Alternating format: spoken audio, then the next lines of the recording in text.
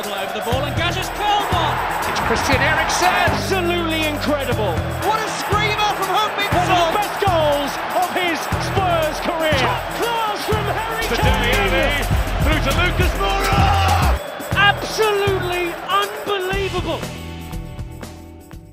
Hei og velkommen til episode 79 av Tottenham på 12. Det er mindre enn ett døgn siden Tottenham slo Brentford 2-0 på Tottenham Hotspur Stadium, og dermed er Antonio Conte fortsatt ubeseiret som Tottenham-manager i ligaen, med 7 poeng på de 3 kampene han har ledet laget, og klatringen på tabellen fortsetter for fullt, Erik. Det er, vi nærmer oss topp 4, ja, men vi er faktisk det. Vi er veldig nære topp 4 allerede. Det sier jo litt om hva slags jobb Antonio Conte har gjort for å snu rundt litt, og den fjerdeplassen, den er definitivt innenfor rekkevidde, og det er jo ekstremt gledelig når spiller.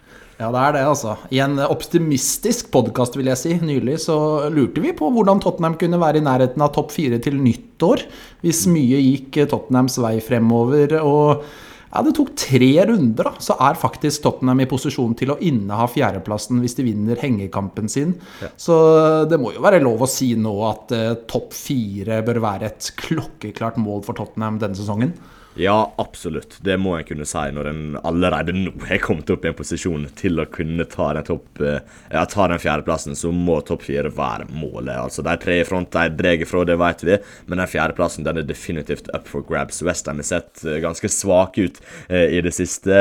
Arsenal er noen svakheter også. Nå kan det jo hende at Manchester United kommer til å forbedre seg i tiden fremover med en veldig dyktig trener på plass, men likevel, det skal absolutt være muligheter for å ta den fjerdeplassen, og med et greit kampprogram fremover, så skal det være mulig å plukke litt poeng før det blir nyttår også, Lars Peder. Ja, skal jeg si deg noe, Erik? Ja. Da jeg så på tabellen, så før sendingen nå, jeg telte poeng opp til Liverpool på 3. plass. Nei, det er ikke lov. Det er ikke lov, Lars Peder, det er ikke lov. Så lar vi det ligge der. Ja, det høres fornuftig ut. Ja. Men 2-0 over Brentford da, i går. Hva sitter du igjen med fra gårsdagens kamp? Det jeg sitter igjen med er jo at Antonio Conte har klart å påvirke dette laget masse allerede i løpet av den første måneden som Tottenham-trener, og greit nok, det var ikke en perfekt kamp på noen som helst måte, men det var kanskje vår beste kamp denne sesongen, om jeg kan si det sånn, for jeg har ikke denne høsten sett Tottenham ha såpass god kontroll på en kamp, for skapte bra med sjanser, samtidig som Brentford omtrent ikke slapp til en eneste stor sjanse, så det defensive organiseringen, den imponerte meg stort. Jeg synes intensiteten i presset er bra, og avstandene i laget er liksom så korrekte. Du ser at ting er satt på plass, og satt i en skikkelig god struktur, og det gleder meg stort. Og så er en farlig på kontringa også. Jeg synes at noen av mønstrene begynner å sitte ganske bra. Det så vi på det andre målet også. Da spilte en jo opp på sånn, han la igjen til Kane spilte gjennom på Reguilón, som hadde tatt et veldig godt timerløp inn i bakrom, og så kom sånn på løp igjen og satt den inn, og det var et veldig typisk Conte-mål. Så det jeg sitter igjen med er at Conte satt sitt preg på dette laget, og at han rett og slett har gjort dette laget mye bedre allerede. Ja, jeg synes det var absolutt mye positivt å ta med seg fra kampen i går, men jeg satt litt sånn underveis og klarte liksom ikke helt å plassere om jeg synes dette var bra eller ikke bra, spesielt sånn i første omgang. Jeg synes Tottenham hadde veldig god kontroll, som du sa, men de sleit med presisjon på den fremste tredelen. Det ble litt mye slurv, gikk litt over stokk og stein i de avgjørende situasjonene, så liksom akkurat på det der å klare å skape de store sjansene og omsette det og skåre mål og sånt der. Jeg synes det var litt sånn haltende akkurat i de avgjørende situasjonene lengst fremme i banen. Men samtidig, som du sier, så har de jo full kontroll på Brentford. De står veldig godt samlet som lag, Tottenham. Jeg synes presspillet egentlig i store deler av kampen er veldig bra. Jeg synes det er en attitude, det er en innsats, en innstilling ut på der som er veldig positiv. Altså de går inn i hver eneste duell med den innstillingen vi supportere forventer og forlanger at de skal ha. Og som du sier, gode avstander. Det er veldig mye bra å ta tak I, og liksom etter å ha fordøyd litt både første omgangen og resten av kampen og tenkt litt gjennom det, så føler jeg kanskje Conte har kommet litt dit som vi kan forvente nå, at han har klart å organisere et lag som jeg tror det mye vondere å møte enn det Tottenham var for bare noen uker siden. De har en defensiv trygghet, de opererer langt bedre I det defensive nå enn de gjorde, slipper til mindre. Så grunnlaget nå da, for å kunne bli veldig mye bedre offensivt, føler jeg på plass for et godt defensivt. Det skaper ofte et godt offensiv også. Så jeg føler at han har kommet et godt stykke med prosjektet sitt på disse ukene. Ja, definitivt, Lars Peder. Og som du sier, så det liksom, det ting som mangler fortsatt. Det var på langt nær en perfekt forestilling I dette her. Men som sagt, jeg synes den defensive organiseringen var veldig bra. Intensiteten I laget, både med og uten ball, veldig, veldig bra. Så en farlige på kontringen. Men det kanskje mangler litt på fortsatt, jo det oppbyggende spillet. Og det å bygge opp spillet bakfra og klare å spille seg ut bakfra. Det tror jeg har litt å gjøre med kvaliteten på noen av spillerne der bak. Vi skal vel komme litt innom Davinson Sanchez etter hvert også. Men det klart at det kommer til å ta lengre tid å implementere også. Og det det vanskeligste å implementere av disse tingene. Den defensive organiseringen og å få på plass en intensitet I laget kanskje de enkleste tingene I hermetegn, for det ikke enkelt, men liksom det minst vanskelige tingene å få på plass av sånne fasetter I spillet, men det å få på plass strukturer og mønster I det oppbyggende spillet, der det gjerne blir ganske mange trekk for å spille seg ut, det vanskelig å få på plass, og det tar lang tid å få på plass.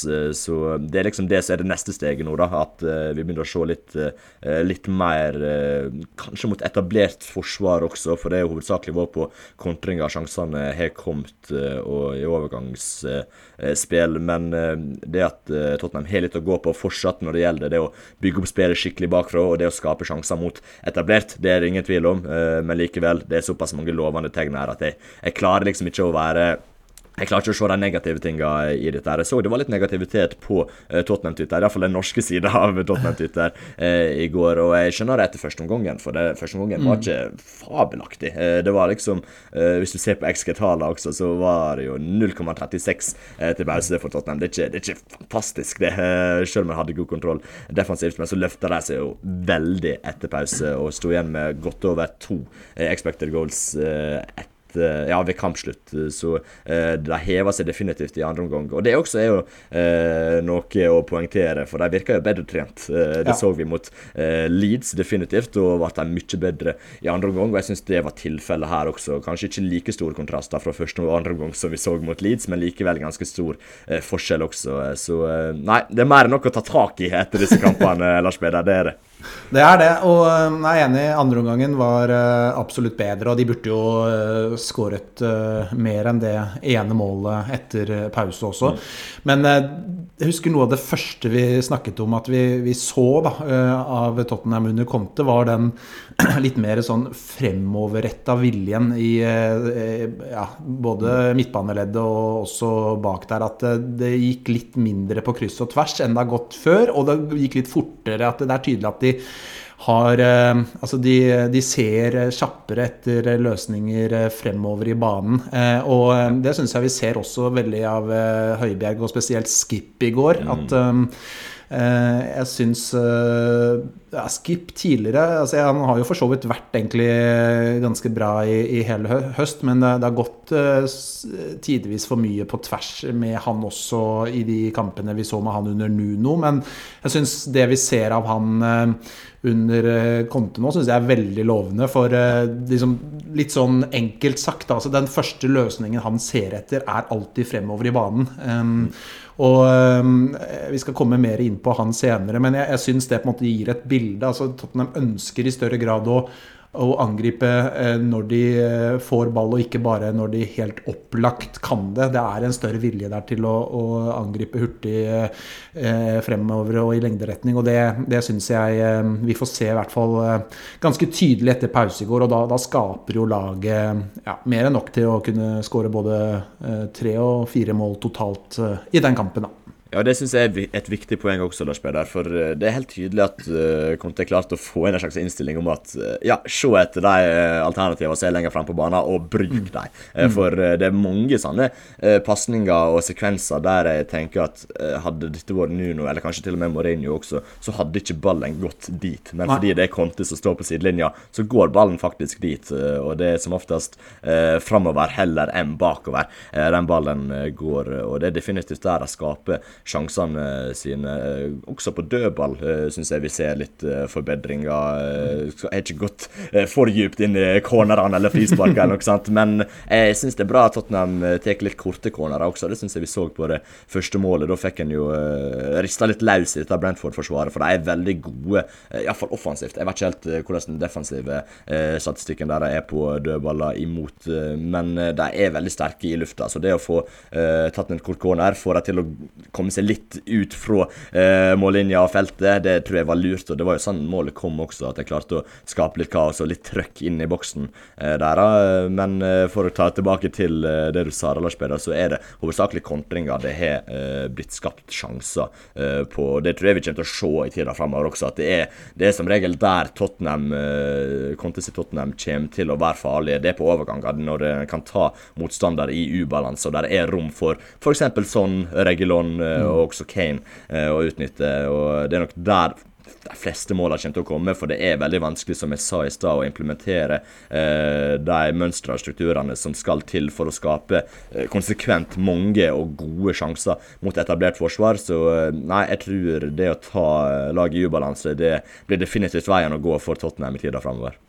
Helt klart, men samtidig tror jeg det helt avgjørende at de får utviklet det etablerte spillet en god del fremover, hvis de faktisk skal ha ambisjoner om å klare en topp 4-plassering, for det 2-0-målet i går kommer jo selvfølgelig da når Tottenham leder 1-0 og Brentford så smått som hen begynner å stå litt høyere, og det mye rom på den kontringen, en fantastisk kontring for øvrig, men i disse litt sånn typiske kampene da, hvor vi ser at vi møter lavtliggende lag, ofte kanskje på Tottenham Hotspur Stadium, Tottenham med mye ball, så blir det veldig sjelden de rommene som vi fikk se på den andre scoringen i går, og som vi også fikk se ved et par andre anledninger som ga gode muligheter, så jeg tror det helt avgjørende at de får utviklet den biten av spillet, og jeg skal ærlig innrømme at jeg litt i tvil om de har en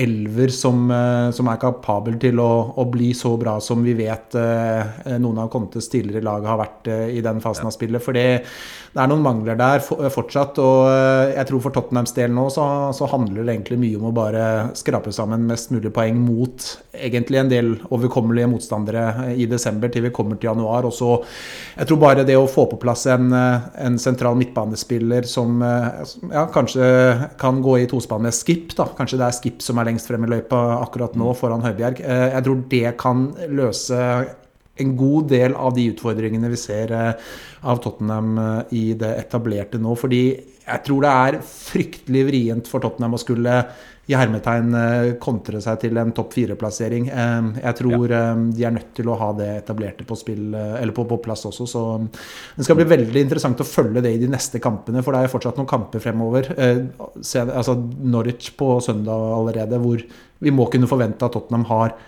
veldig mye ball, og se om de klarer å bryte ned Norwich og skape tilstrekkelig med sjanser da.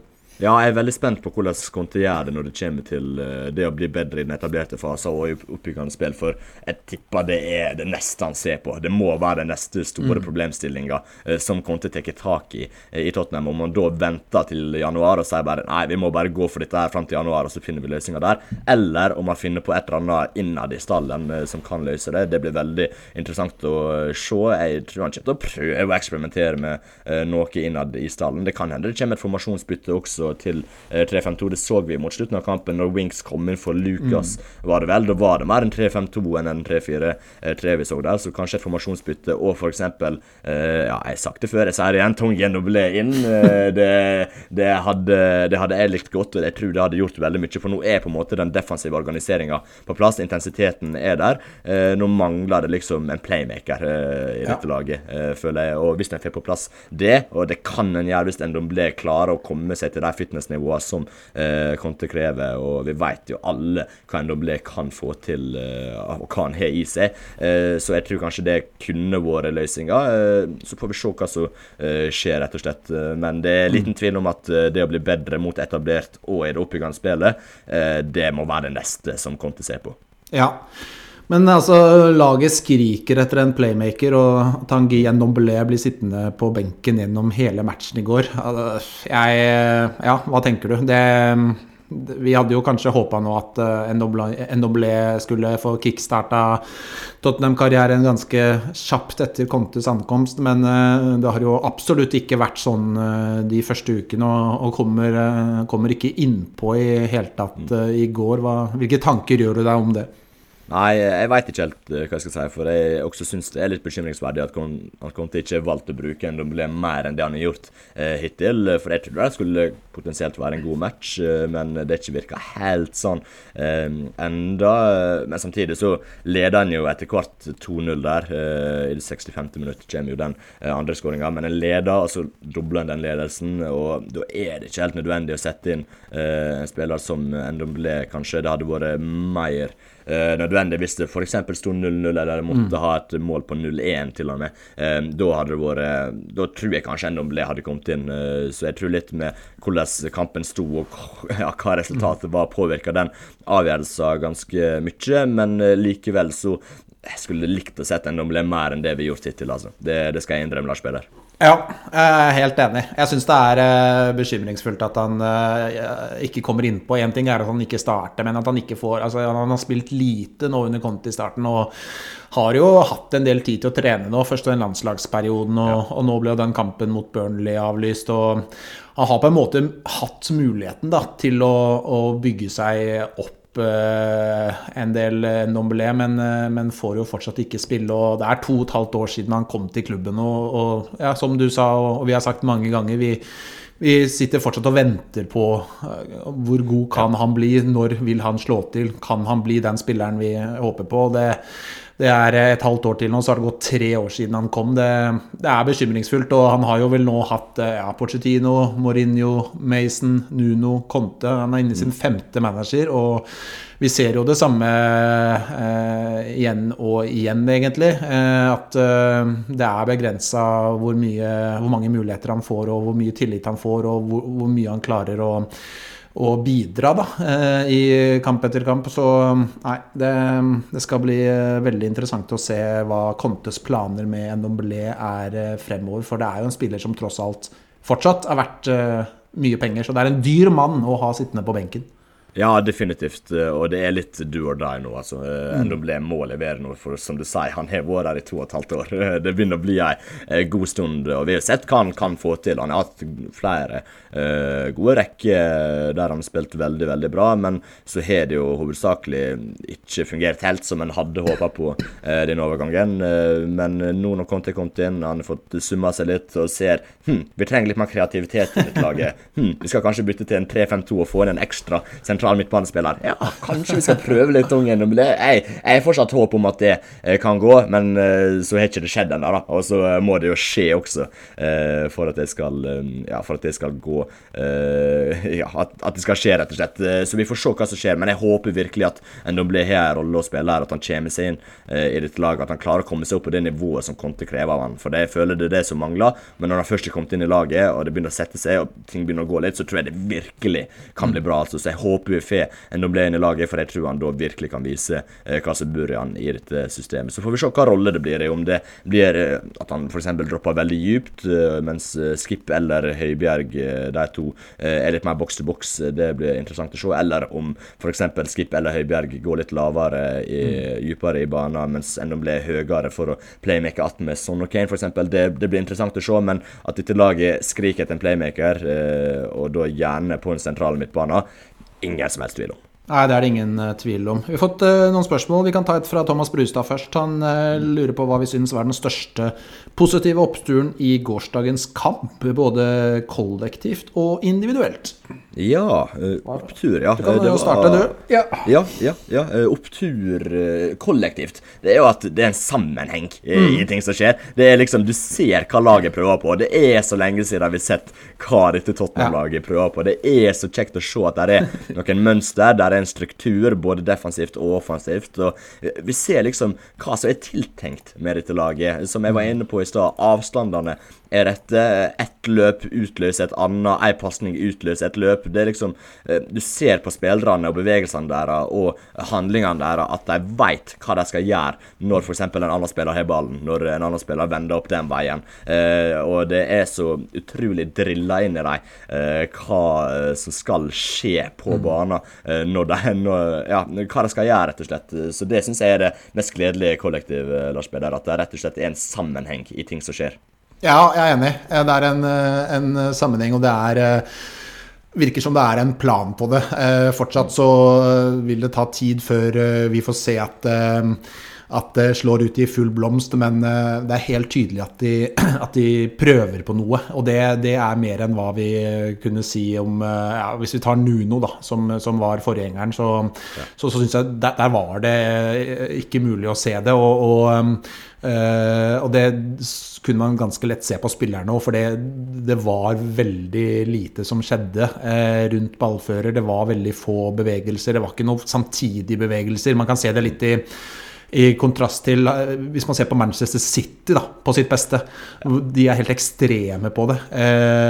Når det går en passning, så skjer det 3 bevegelser rundt, og det så innøvd, og det ser jo alltid ut som Manchester City-spillerne har god tid.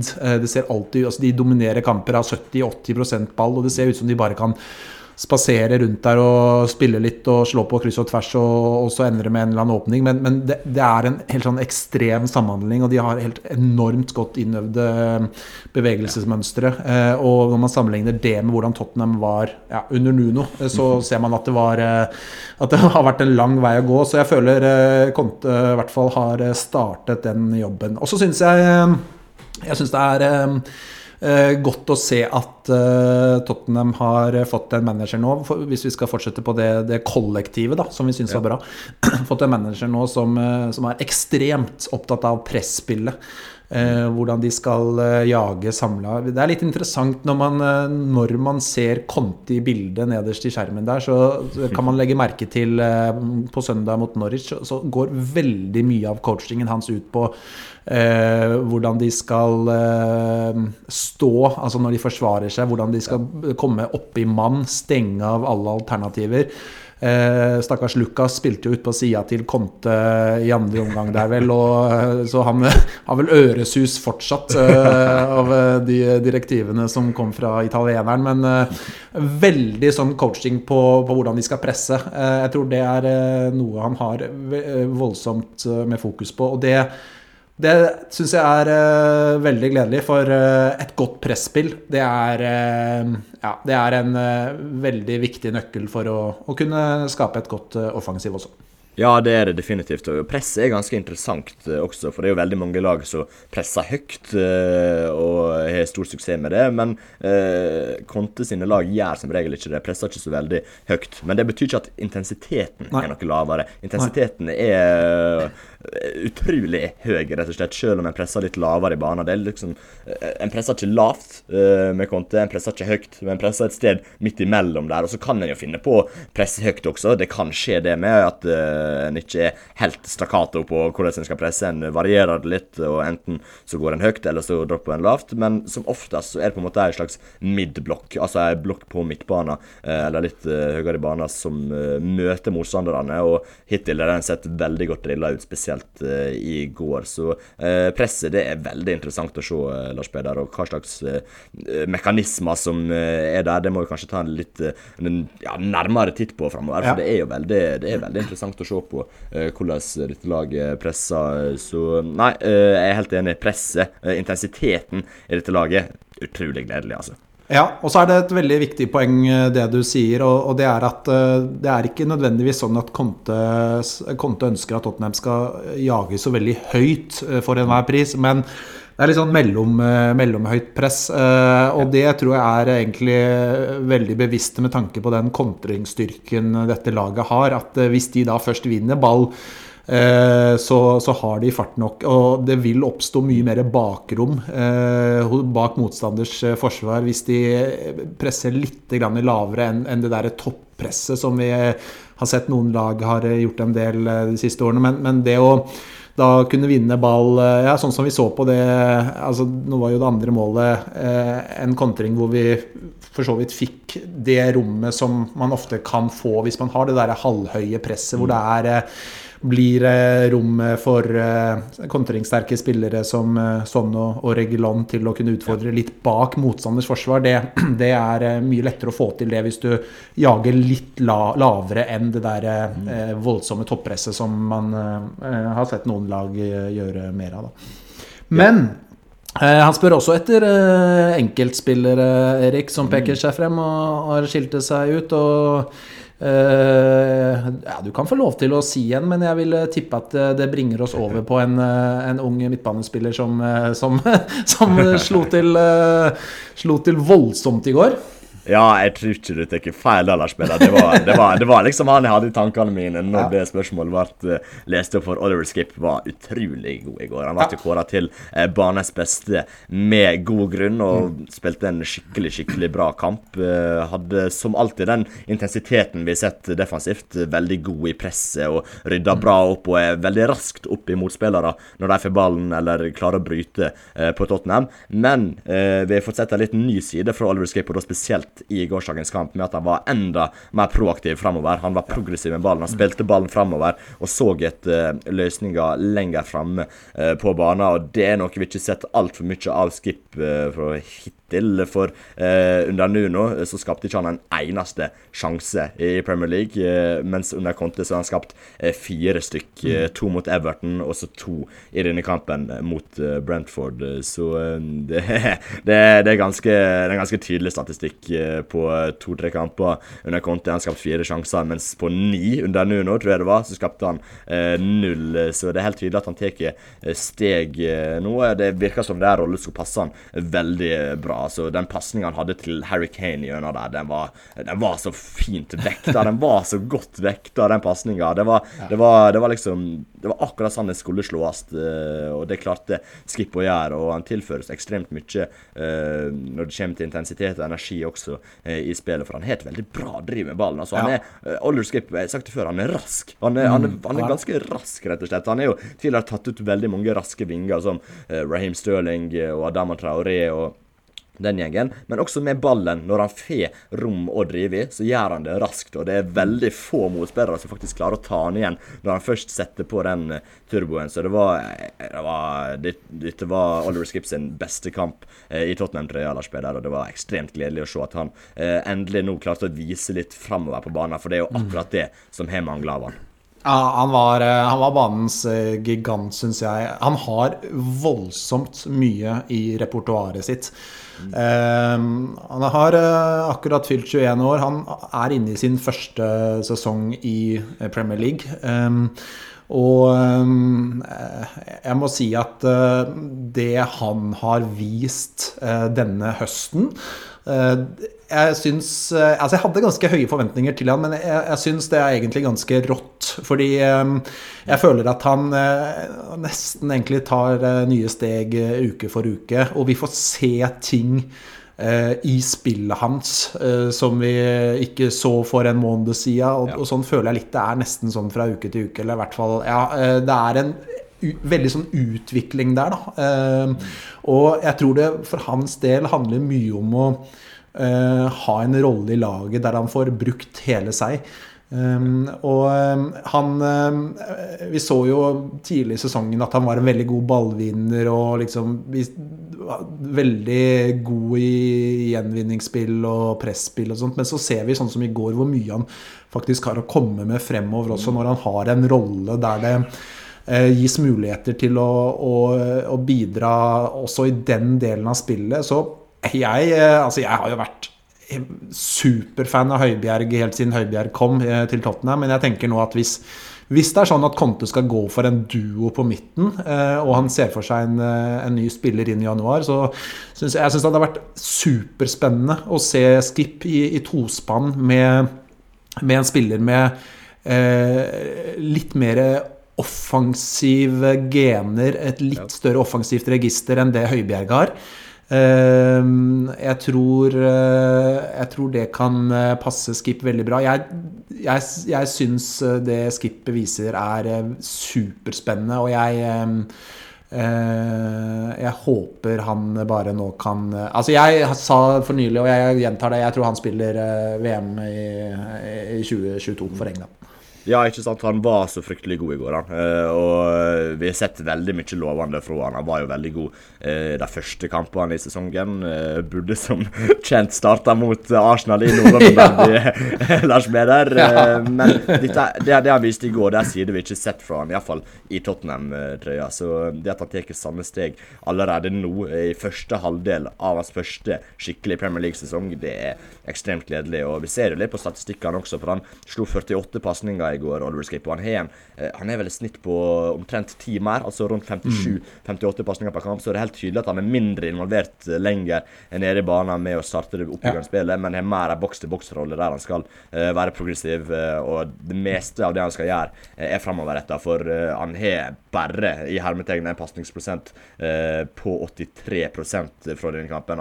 Skip en spiller som gjerne lå over 90 tidligere, fordi han spilt såpass mye på det trygge, men nå den gått under 90, men det egentlig gledelig at han treffer på færre av passningene sine, for da vi ser at han teker mer risiko, og det var et par ganger det lykkes skikkelig, for jeg nevnte jo den passningen gjennom til Kane, som gjerne kunne blitt en assist. Han hadde jo et bra forsøk gjennom mot Emerson også, det var ikke helt precis, men det var et skikkelig proaktivt forsøk gjennom der, og så hadde han jo passninger til Kane, da Kane slo inn mot Højbjerg der på den sjansen også, så han var veldig aktiv og involvert offensivt, så nei, Skip leverte skikkelig bra, og så jeg veldig spent på hvordan dynamikken blir på midtbanen nå. Du nevnte jo det, Lars Peder, at du gjerne vil se en med litt mer offensiv ferdighet sammenlignet med Højbjerg i lag med han. Jeg synes egentlig at Højbjerg var kanskje den som fridde opp Skip til å få det rommet som han gjorde i går, at han liksom satt igjen, Skip, du kan få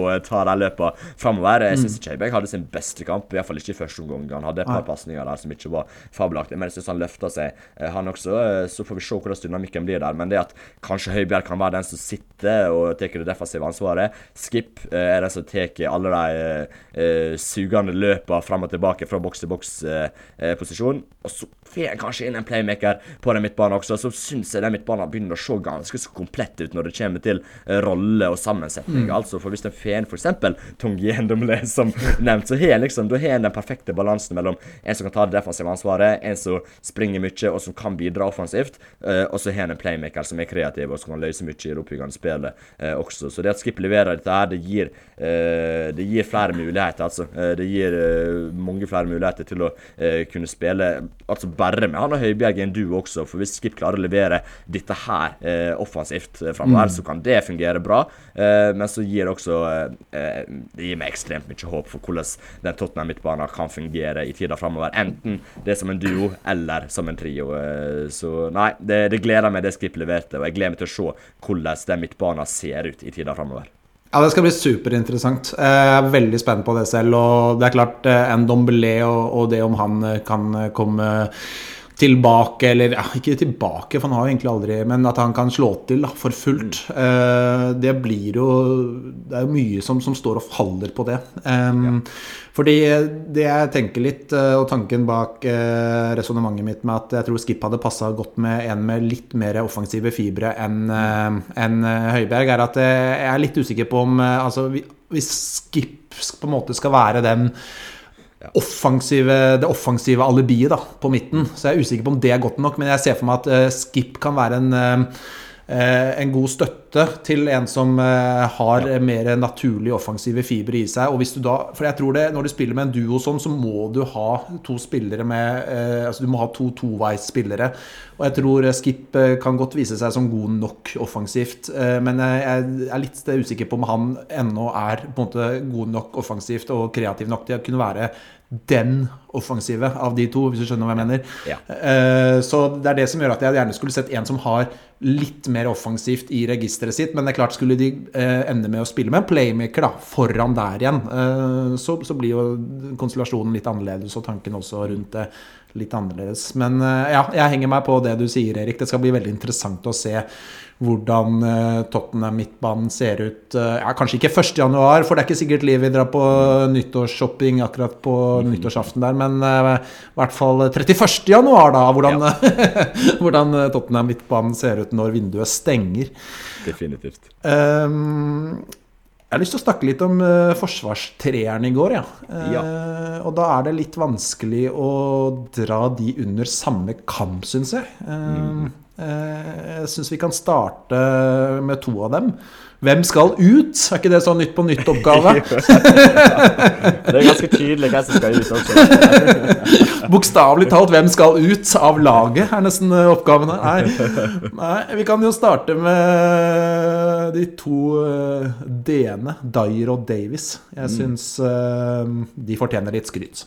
Ja, de gjør det, og de har sett veldig bra ut etter at Conte kom inn, og det gjorde de i går også. Dyer spiller jo i den rollen i midten av forsvaret, og ja, det er en rolle som er ganske godt beskyttet, en posisjon som er ganske godt beskyttet på alle kanter, og som veldig mange spillere ser gode ut i, men det tar ikke vekk fra at han faktisk har levert varene også. Han er god i passningsspillet, tar for seg i duellene, og ser rett og slett ganske så bra ut. Han hadde jo passning frem til Reguilón der, også var vel som var veldig fin, og det var vel det som gjorde at Tottenham fikk corneren som ble 1-0 på, men ikke ikke helt feil. Det var den passningen fra Dyer frem mot Reguilón, en veldig fin passning, og rett og slett veldig solid i den midtre posisjonen i midtforsvaret, og så har du Davies på venstre midtstopperplass, som jo har fått en renessanse, det må vi kunne si, for vi har vært kritiske til han i denne podcasten. Nei, det har vi absolutt, men det har jo hovedsakelig vært når han har vært venstreback, og det er så tydelig at det er to forskjellige fotballspillere, to helt forskjellige fotballspillere. Davies venstreback, Davies venstre midtstopper, det er himmel og hav og natt og dag og alt det der, og jeg vet ikke, han er ikke bare en forskjellig fotballspiller, forskjellig menneske også, men det er et eller annet med måten han bare utstråler selvtillit på i den venstre midtstopperrollen. Det er jo helt spesielt, men han ser jo så annerledes ut som du kan få det sammenlignet med, for eksempel som venstreback i den Manchester United-kampen som førte til at Nuno fikk sparken. Det er enorme forskjeller, altså. Nå ser han så komfortabel ut, bare spiller ball fremover, føre an på den venstre siden og skape rom for Reguilón og sånn, og han spiller skikkelig bra, altså. Han er skikkelig god for tiden, og det er så stor kontrast til det vi setter av Davies på venstrebacken da.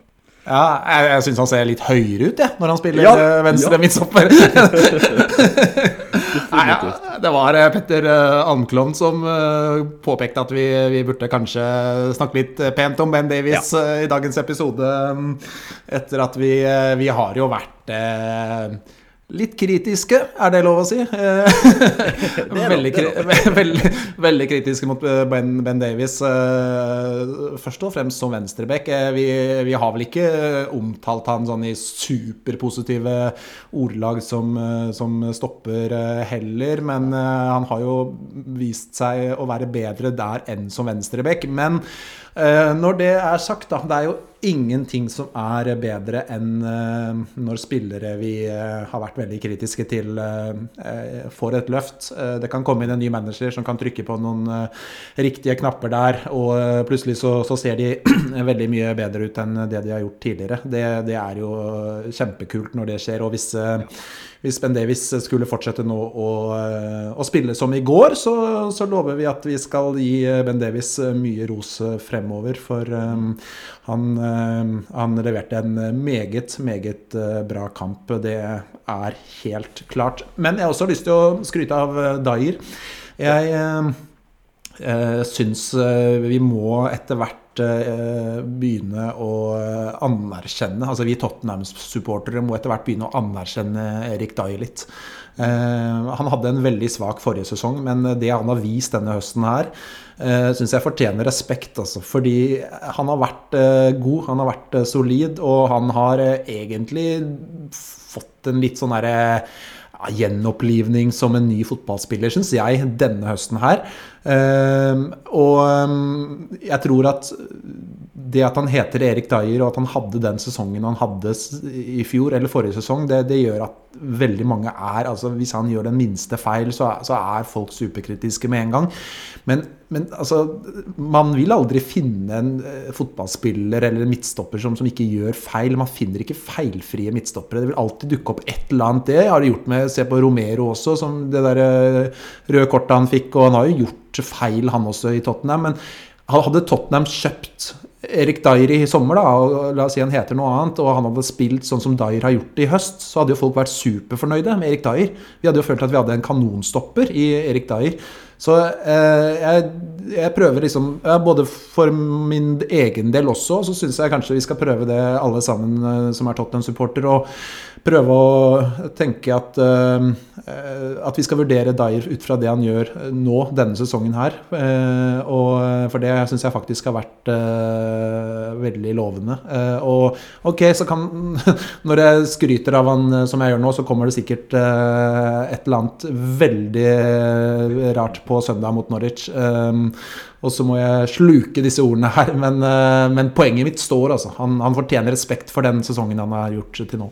Ja, definitivt. Han imponerte meg i stort. Det var jo ikke bare under konten nå siste kampene, men også de første kampene nå, og også egentlig når det gikk litt trått også, så var liksom Dyer en av de få som kom ut med respekter i behold etter de kampene. Så han har levert en skikkelig god sesong, og det jo et comeback, må vi kunne si, etter den sesongen han leverte i fjor, som var horribel. Jeg kan ikke kalle det noe annet, for han var involvert i så ekstremt mange av de baklengsmålene og gjorde så mange feil at det var helt sjukt. Men nå denne sesongen har vært skikkelig solid, og hvis han klarer å bygge videre på dette her, så det rett og slett en veldig nyttig spiller å ha i laget. Så vi skryter av Dyer Davies, og de leverer bra der, altså, men jeg tror fortsatt at den midtstopperplassen og posisjonen noe som kommer til å forbedre og forsterke nå i vinduet som kommer. Jeg tror det kommer flere midtstoppere inn, gjerne en i januar og en i sommer for eksempel, for å forsterke den posisjonen, men likevel en har i hvert fall veldig gode alternativ i stallen, og alternativ som kan levere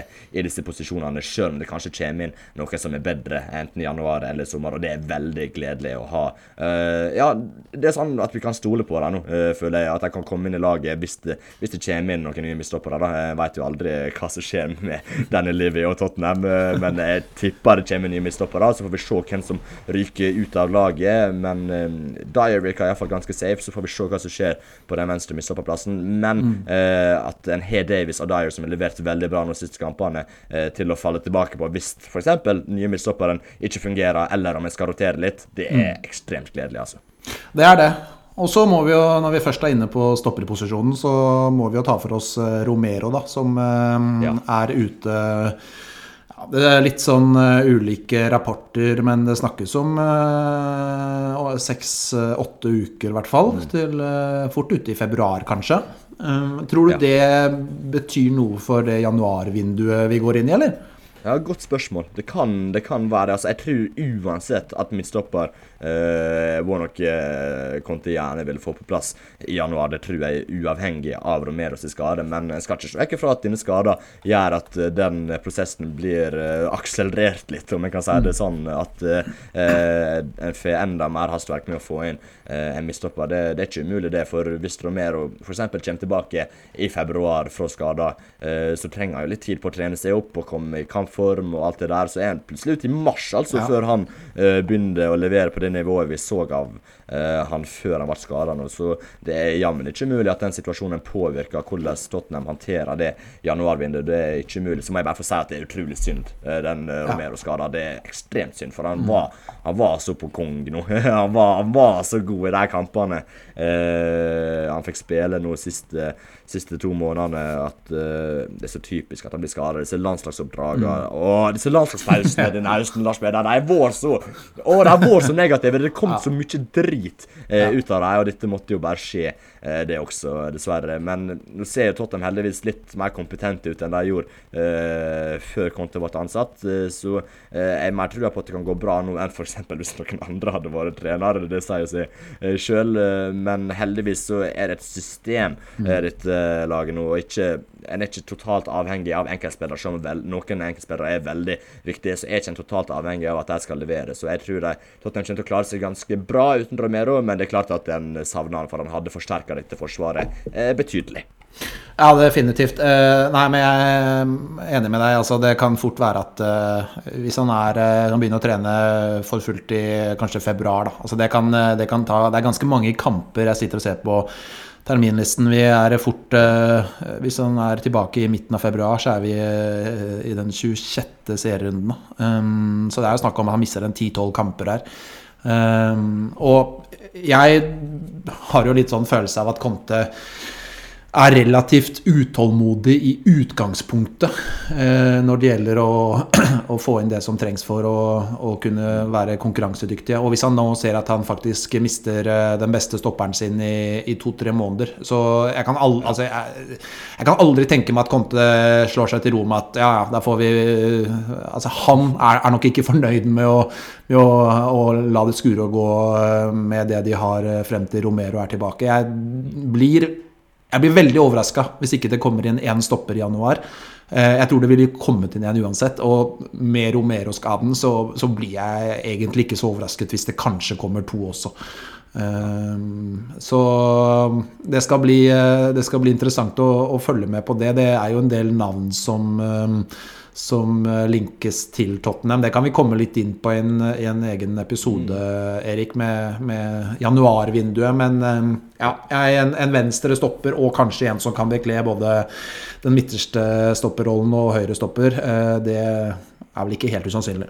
Nei, det definitivt ikke usannsynlig, og jeg veldig sikker på at en midtstopper kommer inn døren I januar, at en stopper av et eller annet slag kommer inn, og en av grunnene til det, en av dem jo Romero skadet potensielt, men en annen jo det at kvaliteten på spillerne så det nå ikke god nok, og det leder oss kanskje videre til Davinson Sanchez, som ikke hadde sin beste kamp I går, Lars Peder. Nei, jeg synes han var veldig rufsete, og følger jo bare egentlig opp den der Mura-kampen da. Altså, kanskje ikke like ekstremt, men han inne I en... Det litt, dessverre da, litt den Sanchez vi kjenner igjen. Altså, han var god på starten av sesongen, synes jeg. Og da fikk han jo mye skryt også, men så ble han jo satt ut av laget egentlig I en periode der han presterte ganske bra. Men det han har vist nå I de siste par kampene, jeg synes han viser litt det der som vi har sett mye av de siste par årene, og som gjør at jeg egentlig ikke har noe særlig tro på han som stopper I Tottenham, og kanskje I hvert fall ikke under Conte, hvor du så avhengig også av å ha 3 stoppere som gode I det oppbyggende da. Ja, nei, men definitivt. Og Davinson Sanchez, og du nevnte jo Mura-kampen her også. Takk Gud for at vi ikke har fått prate om den. Herregud, det er bra vi ikke har en podcast etter den kampen, for da kunne det smelt ganske greit. Bra å få den på avstand, men når det er sagt, ja, Davinson Sanchez er nok jeg klarer ikke helt å se hvordan han skal komme tilbake i Tottenham, tror jeg. At han skal komme i alle fall ikke opp på det nivået som vi hadde forventninger om at han skulle gjøre, men ja, tilbake til det nivået vi har sett av han på sitt beste. Også av og til jeg sliter litt med å se det, for i Conte sitt system så er det så ekstremt viktig at de ytre midtstopperne klarer å spille sitt bakfra, er komfortable med ballen og klarer å holde roa når de blir presset. Ben Davies klarer det ganske bra, han er komfortabel med ballen og lykkes med å spille ut ganske ofte. Davinson Sanchez på ingen måte. Han ender ofte opp med å slå langt, litt i villrede, og sliter rett og slett med å holde seg rolig og beherska når han er under press. Og så er han litt suspekt defensivt også. Nå fikk han jo Ivan Toney på seg, ofte en ekstremt fysisk spiller, og han er utrolig god i lufta, så vi skal ikke klandre han for mye der, men altså Toney gjorde banemat av han av og til, og jeg synes det var ganske tydelig på cornerer, dødballer, innkast også generelt, at jeg sikta mot Davinson Sanchez, at jeg identifiserte han som et slags mål i lufta også, og når Davinson Sanchez ikke har liksom forsa fysisk, hva er Davinson Sanchez igjen da? Og, du tenker jo med Davinson Sanchez at han skal ha ganske gode fysiske forutsetninger både i lufta og langs bakken, men jeg føler det et eller annet med kroppsstillingen og timingen til Sanchez i lufta når han skal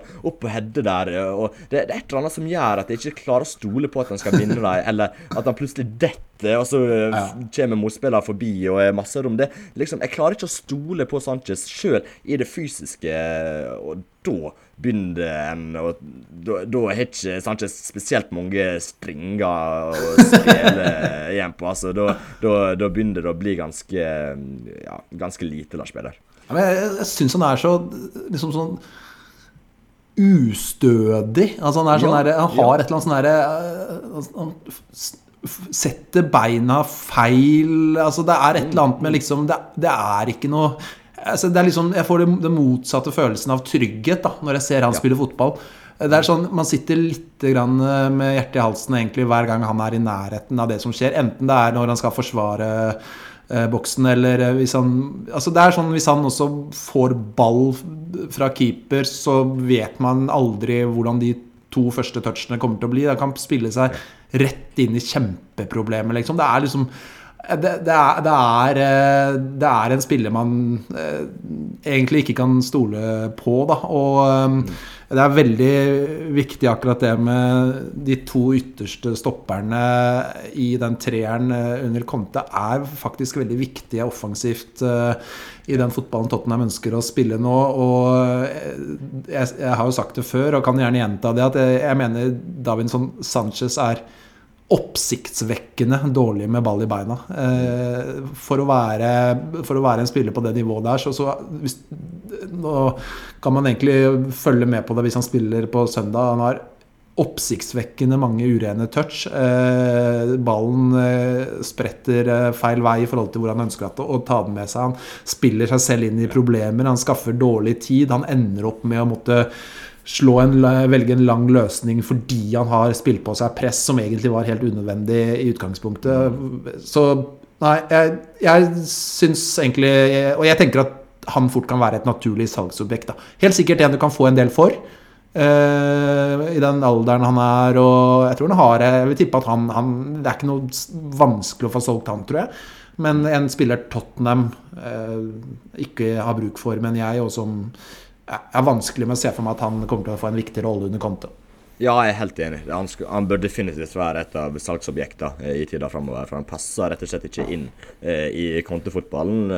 Og så klarer jeg ikke å se at han teker steg. Det er nesten som han går bakover også, og da er det virkelig på tide å selge en spiller. Og jeg synes det er så fascinerende. Vi har sagt det flere ganger nå, men måten Sanchez er på i fysiske dueller, jeg skjønner ikke det helt. For Sanchez skal jo ha alle forutsetninger for å være så ekstremt sterk i lufta. Jeg husker første sesongen, altså, så slo han jo Andy Carroll i en luftduell mot West Ham der, og herja på og var skikkelig bra. Da hadde han jo aller verre til fartongen med seg. Det ga nok ekstremt mye trygghet, og han har ikke hatt så mye trygghet ellers, men likevel, det et eller annet i opphopp som gjør at han ustødig, som du sier, Lars Peder, og jeg skjønner ikke hvordan det går helt an. Det må jo være noen som har sett dette og sagt at her må du endre på et eller annet, og kanskje det bare ligger noen vaner som umulig å endre. Jeg skjønner ikke helt hvordan det mulig for en egentlig såpass fysisk spiller som Davinson Sanchez å være så ustødig og usikker, og egentlig ganske så svak i de fysiske duellene.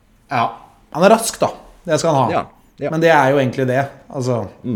Han mangler mye i duellspill og posisjonering, og nei, jeg synes ikke jeg klarer ikke helt å se for meg at han skal spille veldig mye fremover. Jeg tror nå har han 2 kamper langt under pari, vil jeg si, på raden, og jeg blir overrasket hvis han spiller på søndag også mot Norwich. Det kan vel fort være duket for Tanganga i den kampen, som jeg også synes en bedre ballspiller, en bedre passningsspiller, og det kan jo fort være en viktig faktor rundt det laguttaket til den kampen der, da, i en kamp de kommer til å ha mye ball og styre mye av spillet. Ja, definitivt. Det ikke mulig at Sanchez rykker ut av laget etter den prestasjonen her, at Tanganga kommer inn nå mot Norwich, det ikke mulig, så synes jeg ikke. Eller at jeg blitt litt underveldet av det Tanganga har levert til. Det ikke bare mange kampene, men likevel, det nok mer, han har levert mer enn det Sanchez har gjort. Selv om Sanchez hadde gått inn opp også i den kampen mot Leeds, var det vel, da kom han inn og gjorde sin saker bra, men så kommer det kommer alltid et sånt tilbakeslag som dette her, så jeg tror fort at det blir Tanganga på søndag, og bare for å holde litt på dette med Sanchez da, så det jo ekstremt store forskjeller hvis du ser generelt på laget når det kommer til de 2 sidene, altså høyre sida og venstre sida. Det ekstremt stor forskjell, for på venstre sida så du Davis, som god til å playmaker, komfortabel med ballen i beina. Det gjør at Reguilón får rom, kan holde seg bredt ute, kan gå på løp i bakrom, sånn finner rom, og faktisk fe ballen fra Davis til tider, og klare at det rett og slett åpner seg opp rom, fordi Davis god med ballen, mens på høyre sida så tror jeg mye av det trøbbelet de har hatt der, for høyre sida har sett død ut, rett og slett. Den har sett ganske så dårlig ut, og det skjer liksom ikke så mye nedover der. Det tror jeg har mye med at det Davinson Sanchez som har spilt som høyre midtstopper, faktisk spesielt i denne kampen, synes jeg det var tydelig, for Emerson fant seg i dårlige posisjoner når han først fikk ballen. Da var han veldig djupt i banen, nesten ned med eget cornerflagg når han fikk ballen. Lucas fikk ikke mye å jobbe med heller. Jeg tror det meste der stammer tilbake til at Davinson Sanchez ikke komfortabel med ballen i beina og komfortabel med å finne medspillere lenger fremme i banen. Så nei, jeg synes det tydelig på alle mulige måter at Sanchez ikke passer inn i Conte sin fotball. Ja, jeg helt enig. Jeg tenkte vi skulle hoppe et par lagdeler frem fra stopperne til Harry Kane. Det ikke så vanskelig å finne noe å snakke om han om. Han skårte ikke i går heller da, mot Brentford.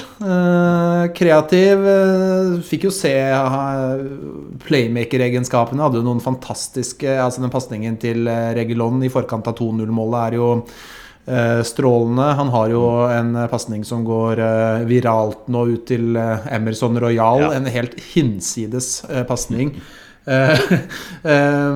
Så vi får jo se en del av den fasen av spillet, men han sliter med å skåre mål, Erik. Det går lang tid mellom hver skåring for han i ligaen.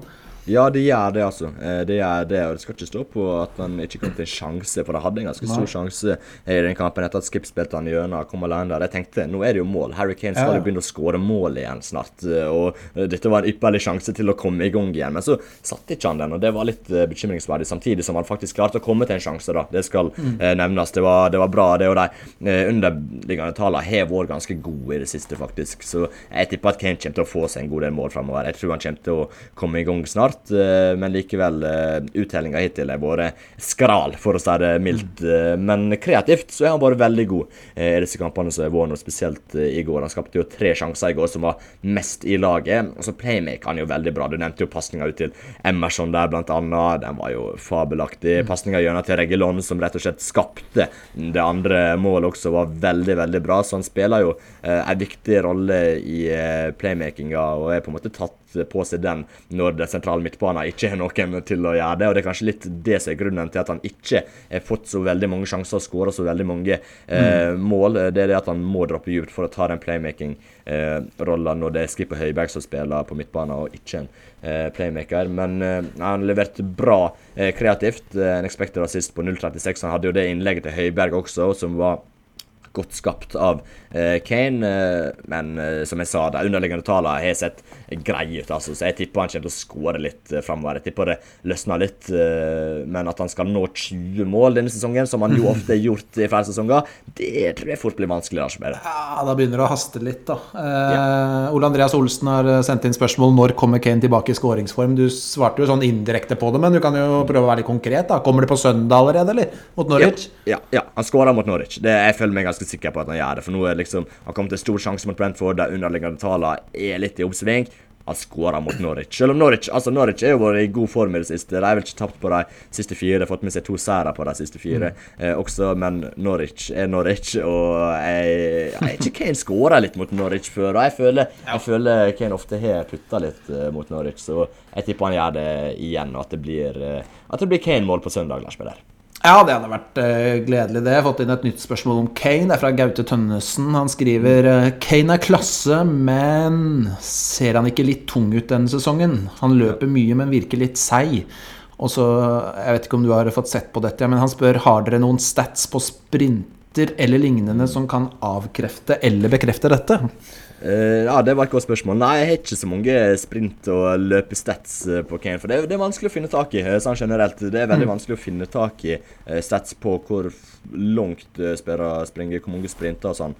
Det synes jeg er vanskelig å få tak i. Jeg tror kanskje det er Opta som har deg, og ikke for eksempel Understat eller WhoScored eller SofaScore eller FBref og Statsbomb og alle der, for der ligger jo alle tilgjengelig ute på nettet, mens Opta, det tror jeg du må betale ganske kraftig for å få tak i. Jeg tror det er der som kommer ut med det, for hver gang jeg ser på Twitter når det dukker opp sånne springestats, så tror jeg det som regel er Opta som er det, men Kane sprang vel nest mest i den kampen mot Leeds, så det er jo noe å ta å henge den knaggen på, i alle fall, så han springer jo en del, men ja, jeg synes han har sett seig ut. Jeg synes ikke han så seig ut i går, men likevel, det er nok en touch der i avgjørende situasjoner som ikke er så veldig bra. Det var jo en sånn halvsjanse i første gang der han kanskje kunne komme til noe, der han fikk et par dårlige touch, så litt seig og treig ut, og det er jo egentlig vår story of Kanes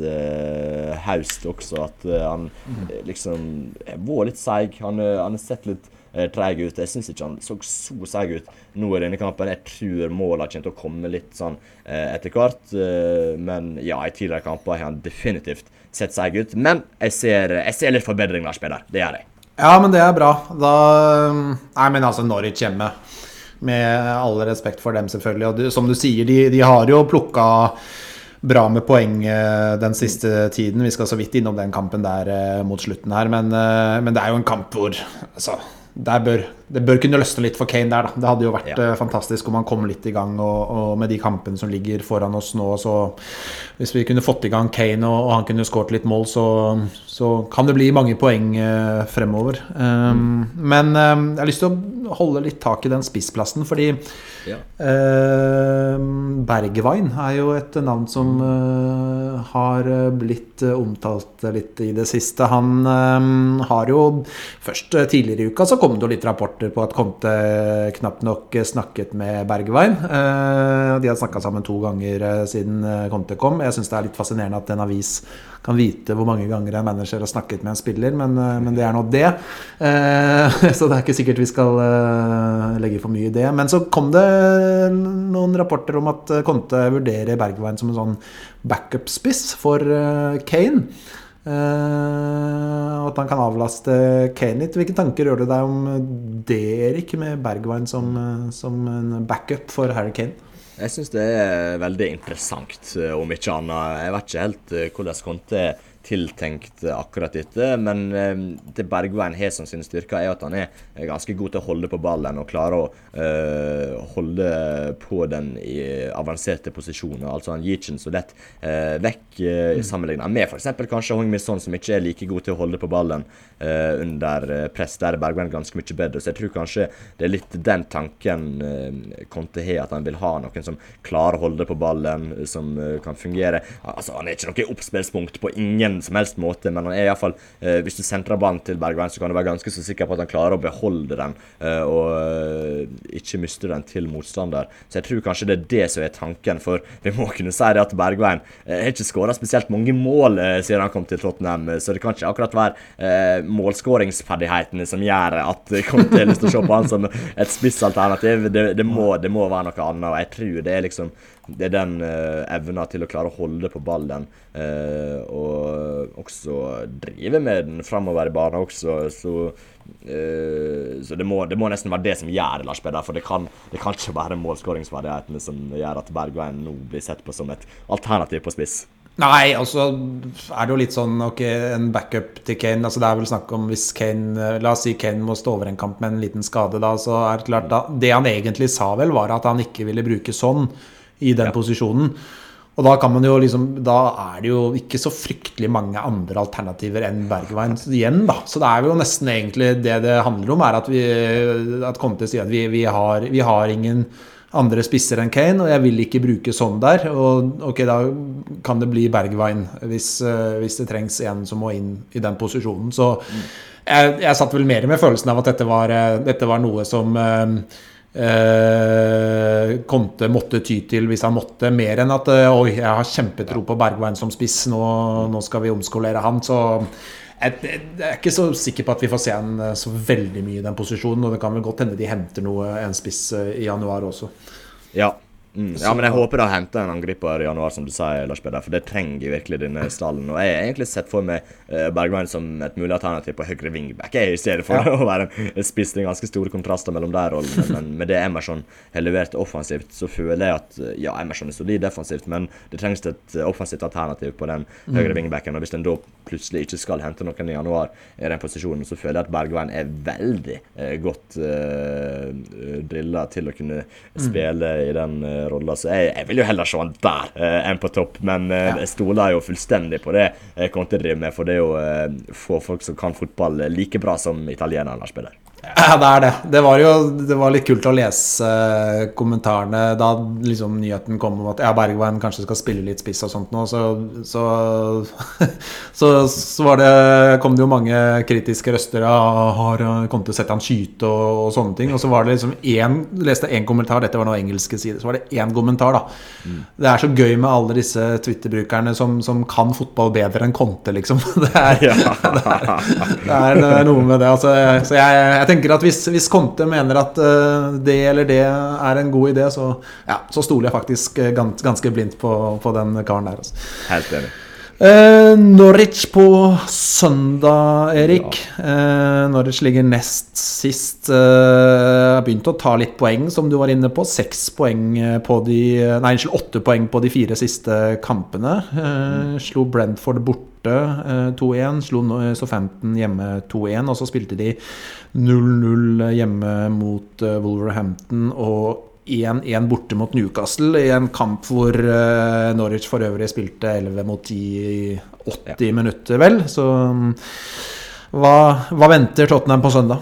Nei, det venter jo et lag med litt mer selvtillit enn det de hadde før de 4 siste kampene I alle fall, men vi må kunne si at det kanskje ligaens dårligste lag, så det skal være ganske greit å ta 3 poeng her, altså hvis en har en grei dag, så det noen spillere ute med skade også, Milo Rashica vel ute, Mathias Normann også har vel skade, så de jo pitt litt svekket med, så nei, Jeg klarer ikke å se for meg at Conte skal droppe poeng i denne kampen. Jeg klarer ikke å se for meg at han skal lede et lag som dropper poeng mot Norwich på heimebane. Nei, det blir 3 poeng på søndag, Lars Peder. Jeg driter i om det blir jinx eller ikke, det blir 3 poeng. Ja, men det skal jo bli det. Cantwell er ute også, ser jeg noe covid-greier. Nei, så det er jo en kamp Tottenham skal vinne. Vi må jo bare si at alt annet enn seier i den kampen vil jo være en kjempeskuffelse. Håper vi får se litt av det vi snakket om ganske mye i innledningen av episoden, at vi får se Tottenham gode etablert, at de klarer å skape en del i etablert spill og vaske frem en del målsjanser på Tottenham Hotspur Stadium. For håper vi får se Harry Kane skårer et par mål. Det hadde vært veldig gøy og veldig viktig å få i gang han nå før juleprogrammet starter for fullt. Men ellers så det jo en kamp som Tottenham skal vinne, bør vinne, må vinne hvis de har noen som helst ambisjoner om å fortsette den jakten på topp 4 da. Ja, absolutt. Og det som litt gøy, det jo det at Tottenham plutselig kan ligge på 4. plass på søndag hvis det blir seier. For West Ham møter jo Chelsea i morgen. Det ingen enkel kamp. Så hvis de taper den, og Tottenham vinner mot Norwich på søndag, så Tottenham på 4. plass, rett og slett. Og det jo gledelig. Ja, og så ser jeg på terminlisten her, jeg bare ser hvem Liverpool skal møte. Så, nei. Ikke sant. Nei, jeg skal slutte med det der. Da føler jeg sirkelen sluttet med den lille der på slutten. Vi optimister, vet du, og gleder oss til kamp på søndag mot Norwich. Takk til alle som har hørt på. Vi kommer vel med en ny episode kanskje søndag eller mandag etter Norwich-kampen, Erik, gjør ikke det? Ja, det må vi få til. Og før vi gir oss, Lars Peder, så må jeg bare nevne en ting. I morgen, nå spiller vi dette inn på fredag 3. desember, men i morgen 4. desember, så det faktisk jubileum. Det 1 år siden vi startet Tottenham på 12. Det det, ja. Det fantastisk. 1 år, ja. Det gøy. Oi. Ja, det moro. Kult. Ja, men og vi nærmer oss episode 100. Vi på 79. Ja. Så da... det ikke dårlig det, altså. Vi vel på 79, som du sier. Så hvor mange vi har i veka da? Det det 1,5 i veka, eller noe sånt? Ja, 1,5 i uka. Jeg tipper at 20 episoder til cirka. Jeg tipper 10 uker, 10-12 uker, 3 måneder. Ja, vi nok der i februar-mars, tenker jeg. Ja, satser på det. Det neste milepæl i hvert fall. Det det. Ja, men gratulerer med 1-årsdagen da, Erik. I like måte, Lars Peder, i like måte. Takk for det. Takk for at dere hørte på alle sammen. Ha det bra. Ha det bra.